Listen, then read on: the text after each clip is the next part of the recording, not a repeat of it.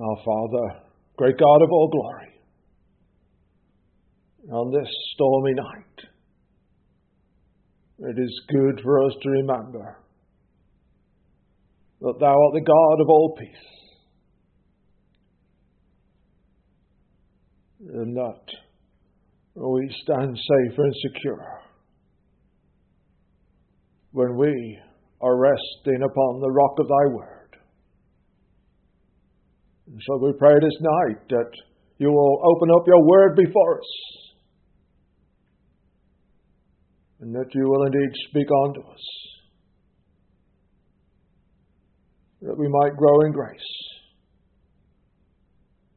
in the knowledge and love of the Lord.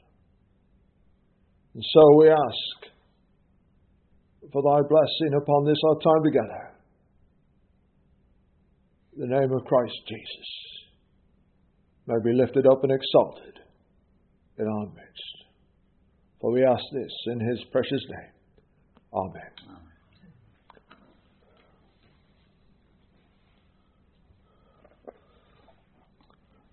We're in the book of Acts again tonight, please. In the book of Acts chapter 2. And we're going to read from verse 22 through to the end of verse 28. Ye men of Israel, hear these words. Jesus of Nazareth, a man approved of God among you by miracles and wonders and signs, which God did by Him in the midst of you, as ye yourselves also know. Him, being delivered by the determinate counsel and foreknowledge of God, ye have taken, and by wicked hands have crucified and slain, whom God hath raised up, having loosed the pains of death, because it was not possible that He should be holden of it. For David speaketh concerning Him, I foresaw the Lord always before my face, for He is on my right hand, that I should not be moved. Therefore did my heart rejoice, and my tongue was glad. Moreover also my flesh shall rest in hope, because Thou wilt not leave my soul in hell, neither wilt Thou suffer Thine Holy One to see corruption. Thou hast made known to me the ways of life. Thou shalt make me full of joy with Thy countenance.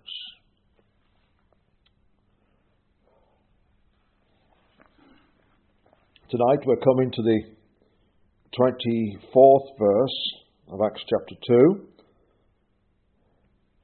We're continuing with Peter's sermon before this crowd of devout Jews,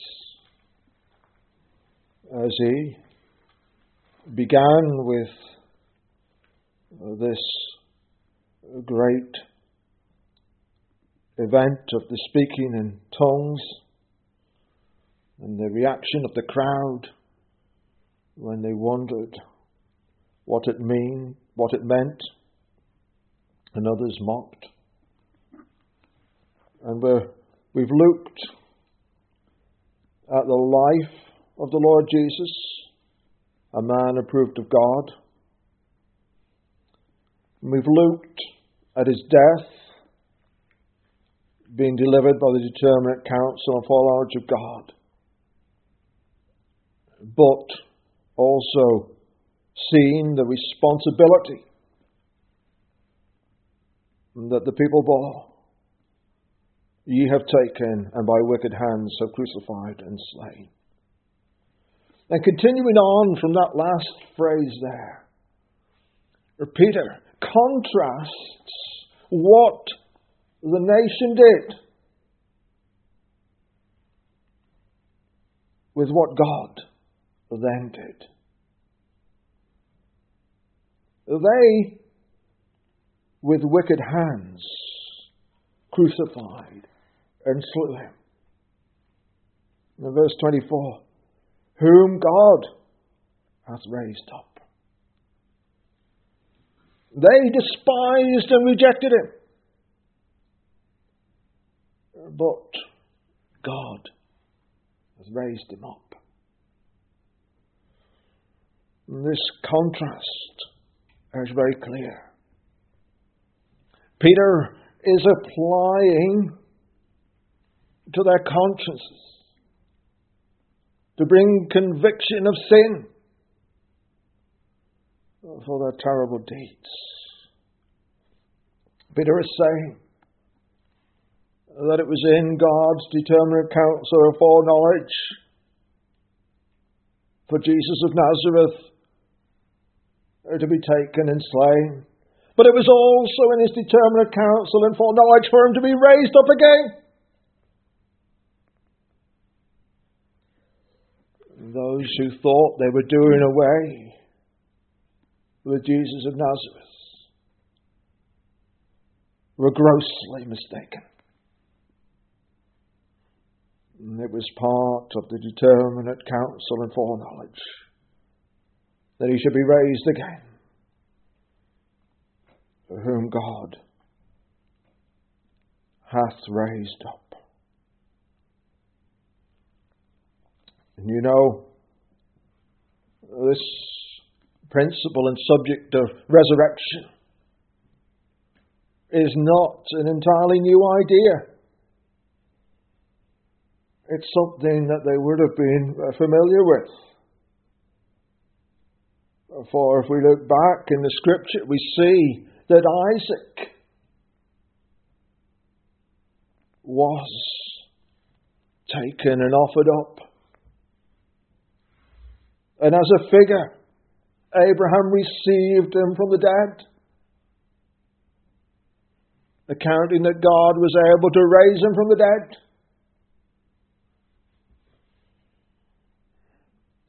Later on, we see that Elijah and Elisha were actually involved in raising people from the dead. We'll just take a look at Elijah.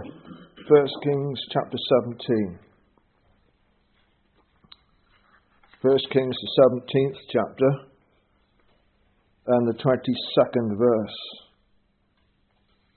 Well, in fact, we'll look back a little before that. We see here this widow of Sareph, and she has a son. And this son dies. And she comes to Elijah for help. If we look there at verse 21, and he, that's Elijah, stretched himself upon the child 3 times, and cried unto the Lord, and said, O Lord my God, I pray thee, let this child's soul come into him again. And the Lord heard the voice of Elijah, and the soul of the child came into him again, and he revived. You see, Elijah was used in raising this son to life. Elisha was also likewise used. You can see that in 2 Kings chapter 4, but we won't take time to look at that. But this was also something that took place in the ministry of Christ. And we can see perhaps one example is in Luke's Gospel, chapter 7. 7th chapter of Luke's Gospel, and the 11th verse. And it came to pass the day after that he went into a city called Nain, and many of his disciples went with him, and much people. And when he came nigh to the gate of the city, behold, there was a dead man carried out, and the only son of his mother. And she was a widow, and much people of the city was with her. And when the Lord saw her, he had compassion on her, and said unto her, Weep not. And he came and touched the bier, or coffin, and they that bare him stood still. And he said, Young man, I say unto thee, arise. And he that was dead sat up, and began to speak. And he delivered him to his mother. And there came a fear on all, and they glorified God, saying that a great prophet is risen up among us. and that God hath visited his people. And this rumour of him went forth throughout all Judea and throughout all the region round about. You know, the Lord Jesus was known for his raising of the dead to life again. There are other examples, perhaps the most famous of which is the raising of Lazarus. But you see, it has to be said, it shouldn't have come as a shock that somebody might be raised from the dead. But the Lord Jesus was accursed. He had hung on the tree. He had been utterly rejected. But God had raised him from the dead. You know, when his body was in that tomb, elaborate precautions were taken. We see those in Matthew 27. Matthew's Gospel 27.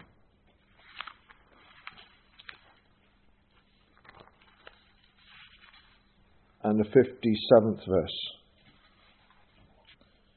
And when the even was come, there came a rich man of Arimathea named Joseph, who also himself was Jesus' disciple. He went to Pilate and begged the body of Jesus. Then Pilate commanded the body to be delivered. And when Joseph had taken the body, he wrapped it in a clean linen cloth and laid it in his own new tomb, which he had hewn out in the rock. And he rolled a great stone to the door of the sepulchre and departed. And there was Mary Magdalene and the other Mary sitting over against the sepulchre. Now, the next day that followed the day of the preparation, the chief priests and Pharisees came together unto Pilate, saying, Sir, we remember that deceiver said, while he was yet alive, after 3 days I will rise again. Command therefore that the sepulchre be made sure until the 3rd day, lest his disciples come by night and steal him away, and say unto the people, He is risen from the dead. So the last hour shall be worse than the first. And Pilate said unto them, Ye have a watch, go your way, make it as sure as ye can. So they went and made the sepulchre sure, sealing the stone and setting a watch. You see, the scribes and the Pharisees, the chief priests, they were concerned.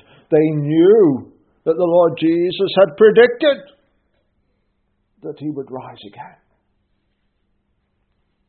They wanted to take every precaution to make sure that nobody could falsify or fraudulently claim that he had risen from the dead. We look back there at verse 62. There's a point there that might confuse. Verse 62, now the next day, that followed the day of the preparation. It sounds rather like to us, it sounds rather like it was the next morning. But actually, if you notice there that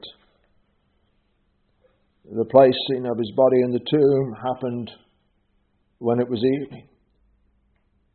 It happened before the sun went down.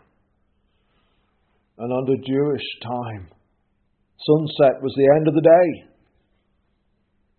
And once the sun had set, it was the next day. And so this was just after his body had been placed in that tomb that the chief priests and the Pharisees came and arranged for the tomb to be sealed and the God placed there. It wasn't that his body had been left lying in that tomb overnight. They were quick off the mark to see that a guard would be there and a watch set, that nobody could come and take his body away and claim that he had risen from the dead. But you know, the Lord's disciples, in spite of the Lord's teaching on the subject, were not expecting him to rise from the dead. Mark's Gospel, chapter 16. We see here these faithful women. The first verse there. And when the Sabbath was past, Mary Magdalene and Mary, the mother of James, and Salome had bought sweet spices that they might come and anoint him. And very early in the morning, the first day of the week, they came unto the sepulchre at the rising of the sun. And they said among themselves, Who shall roll us away the stone from the door of the sepulchre? You see, they had come expecting to find his body available to be treated with these spices. Spices that they had bought at some expense. They were faithful followers of the Lord Jesus. They had a great love for him. But they had no expectation that his body would be gone, that he would have been raised from the dead. They assumed it would still be there. If you drop down to the 11th verse, well, verse 10, And she went and told them, that's the disciples, that had been with him, as they mourned and wept. And they, when they heard that he was alive, and had been seen of her, believed not. You see, when the disciples heard the news,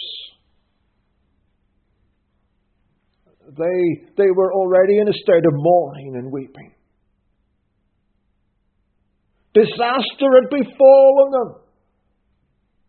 Their master had been taken from them.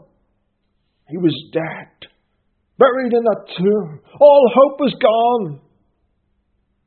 And even when they heard the news that he was risen, they didn't believe. And elsewhere we read of Thomas, who refused to believe, as he said, until he could touch those wounds with his own hands. The disciples were not expecting the Lord Jesus to rise from the dead. They don't seem to have understood the message as well as the chief priests had. They knew what the Lord Jesus had taught. They were expecting something to be staged and took every precaution to ensure it couldn't be. Yet their precautions just go to make more sure the witness that his body could not have been stolen away. God used their precautions for his glory.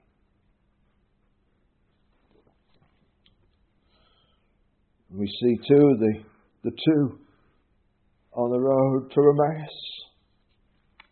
Luke 24.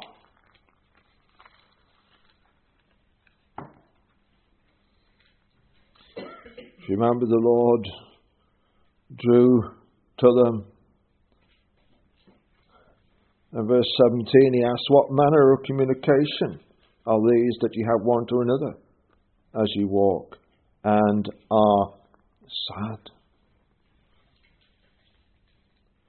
You see, even as they were walking in the way, it was obvious these were sad.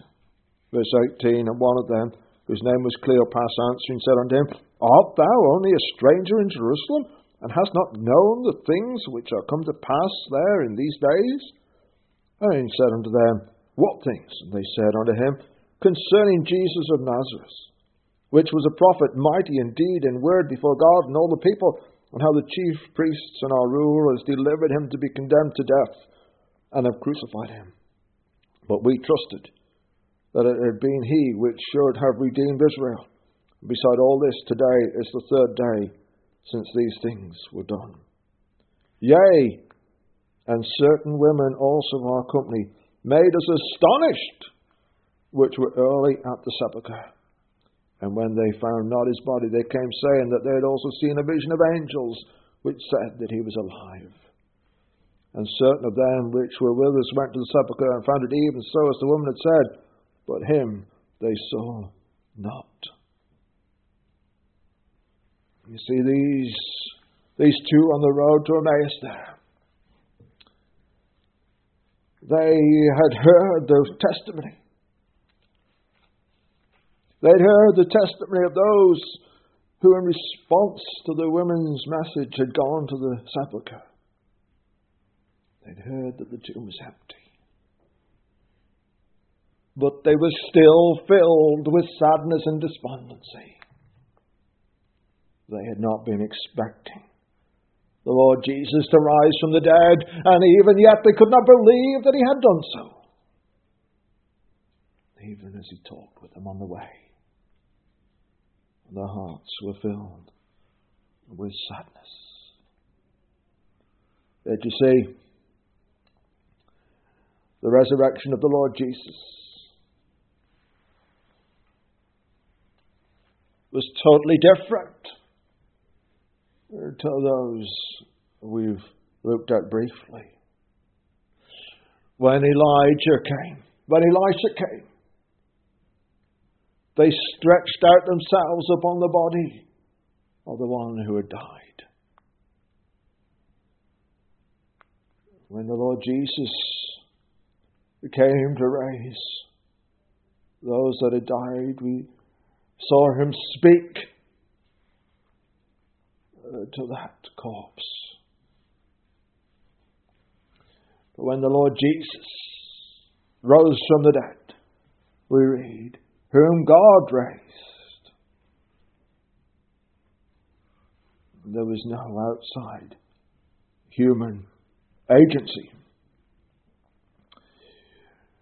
You know, we have to be slightly careful when we read whom God raised. Let's just turn to John chapter 10.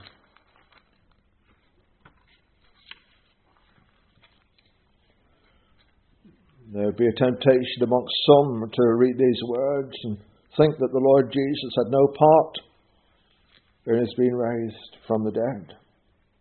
But that's to misunderstand the word before us. We must remember that the Lord Jesus was God, God the Son. John chapter 10 and verse 17. What the Lord Jesus said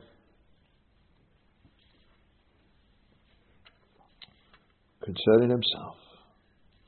Therefore doth my Father love me, because I lay down my life, that I might take it again. That I might take it again. You know, in speaking to these devout Jews, it would have been too strong a teaching to have sought to explain anything concerning the doctrine of the Trinity, the deity of Christ. But Peter is being totally honest and truthful when he says, whom God raised. It was indeed the work of God when the Lord Jesus rose from the dead.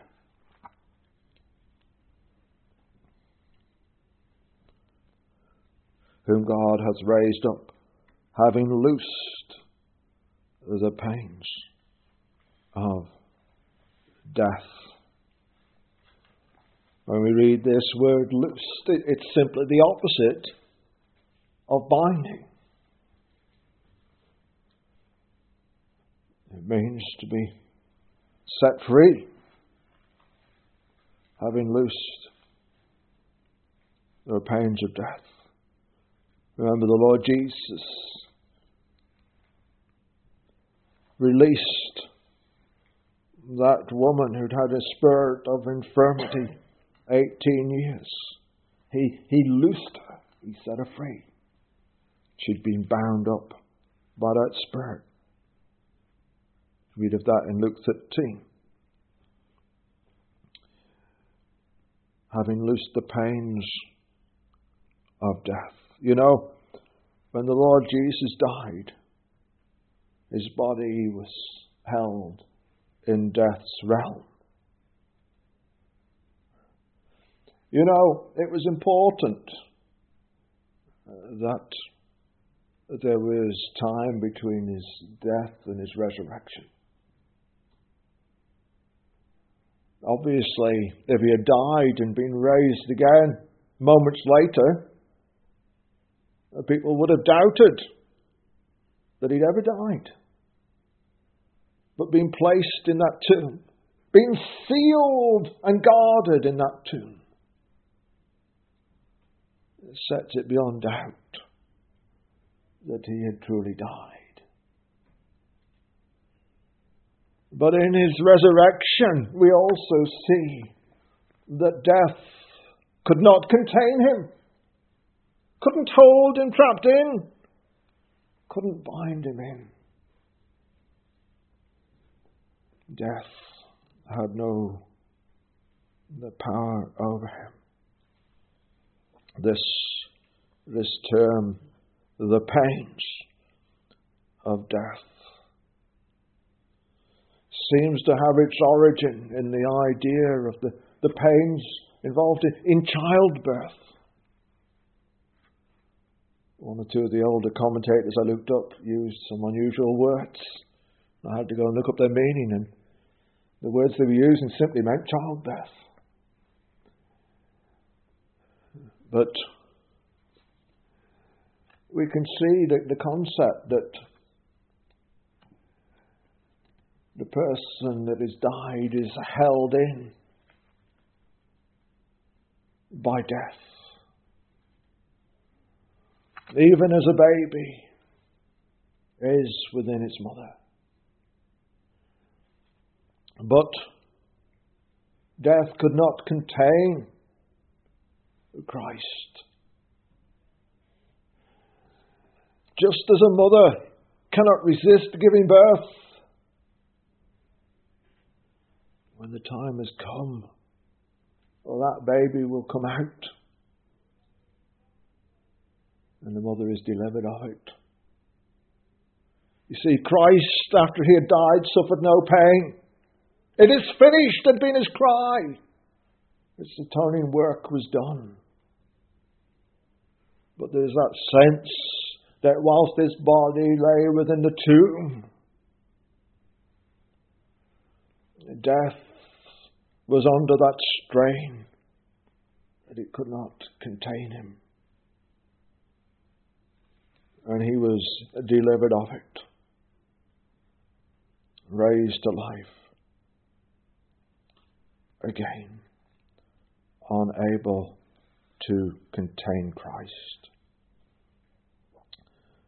Loosed the pains of death. Death, that terribly somber word that reminds us of the consequences of sin. The wages of sin is death. Not mankind's original state, but that dire condition caused by rejection of God's word. That dire condition caused by willful disobedience by Adam. In the day thou eatest thereof, thou shalt surely die. And indeed, Adam died and brought death upon us all. Spiritual death, physical death, in time, came upon Adam. the consequence of sin. But you know, death had no claim upon Christ. Why? Because he was the one who could gain the victory. We read here, because it was not possible that he should be holden of it. And this is a glorious negative we have before us. It was not possible. It was not possible. Somebody once told my father, he's a preacher actually, he once told my father, there's no negatives in the New Testament. It's not true. This is one thing where we're told it was not possible. It was not possible that he should be holden of death. It was one thing that was impossible. The word possible here has the idea of power. It wasn't within death's power to hold on to Christ. It couldn't keep a grip of him. Had no authority to hold on to him. And why not? Well, we see because the Lord Jesus was different from everyone else. We see in John chapter 10,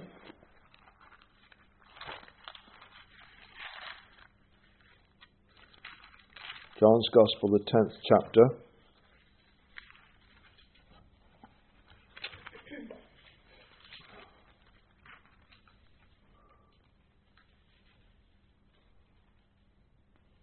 And the 30th verse. I and my Father are one. And in the 14th chapter, the 11th verse, believe me that I am in the Father, and the Father in me. So, we have firstly the character, the person of Christ, because he was very God, as well as being very man. Secondly, in the passage itself we read, as we follow on through there, the prophetic promise had been given that he would be kept safe. He would be raised up. There would be no corruption. We see that in verses 25 through verses 28. We won't take time to look at that tonight. You see, the Lord Jesus had promised in his ministry there'd be no sign given unto them except the sign of the prophet Jonah. He had declared that he would be raised from the dead. And this was entirely consistent with him who'd done no violence, nor spake no deceit. It was entirely consistent with the prophetic promise contained there in Psalm 16. The Lord Jesus, we read in Philippians, the 2nd chapter, in the 7th verse, but made himself of no reputation, and took upon him the form of a servant, and was made in the likeness of men. And being found in fashion as a man, he humbled himself, and became obedient unto death, even the death of the cross. Wherefore God also hath highly exalted him, and given him a name which is above every name. You see, it was in God's plan that he would be despised and rejected, that by wicked hands he'd be crucified and slain. But it was also in God's plan that he would be raised up again. That he would be raised victoriously. We see in 1 Corinthians chapter 15, we see something of Christ's great victory. We read there, verse 55, O death, where is thy sting? O grave, where is thy victory? The sting of death is sin, and the strength of the sin is law. But thanks be to God, which giveth us the victory through our Lord Jesus Christ. Therefore, my beloved brethren, be steadfast, unmovable, always abounding in the work of the Lord. For as much as ye know that your labour is not in vain in the Lord. You see, we have this glorious promise, as is brought out there in verse 51 of 1 Corinthians 15. Behold, I show you a mystery. We shall not all sleep, but we shall all be changed. In a moment, in the twinkling of an eye, at the last trump. For the trumpet shall sound, and the dead shall be raised incorruptible, and we shall be changed. For this corruptible must put on incorruption, and this mortal must put on immortality. So, when this corruptible shall have put on incorruption, this mortal shall have put on immortality, then shall be brought to pass the saying that is written, Death is swallowed up in victory. You see, the Lord Jesus won that victory personally, and we will all share in his victory, his glorious victory. This is our hope, because God raised him. Amen.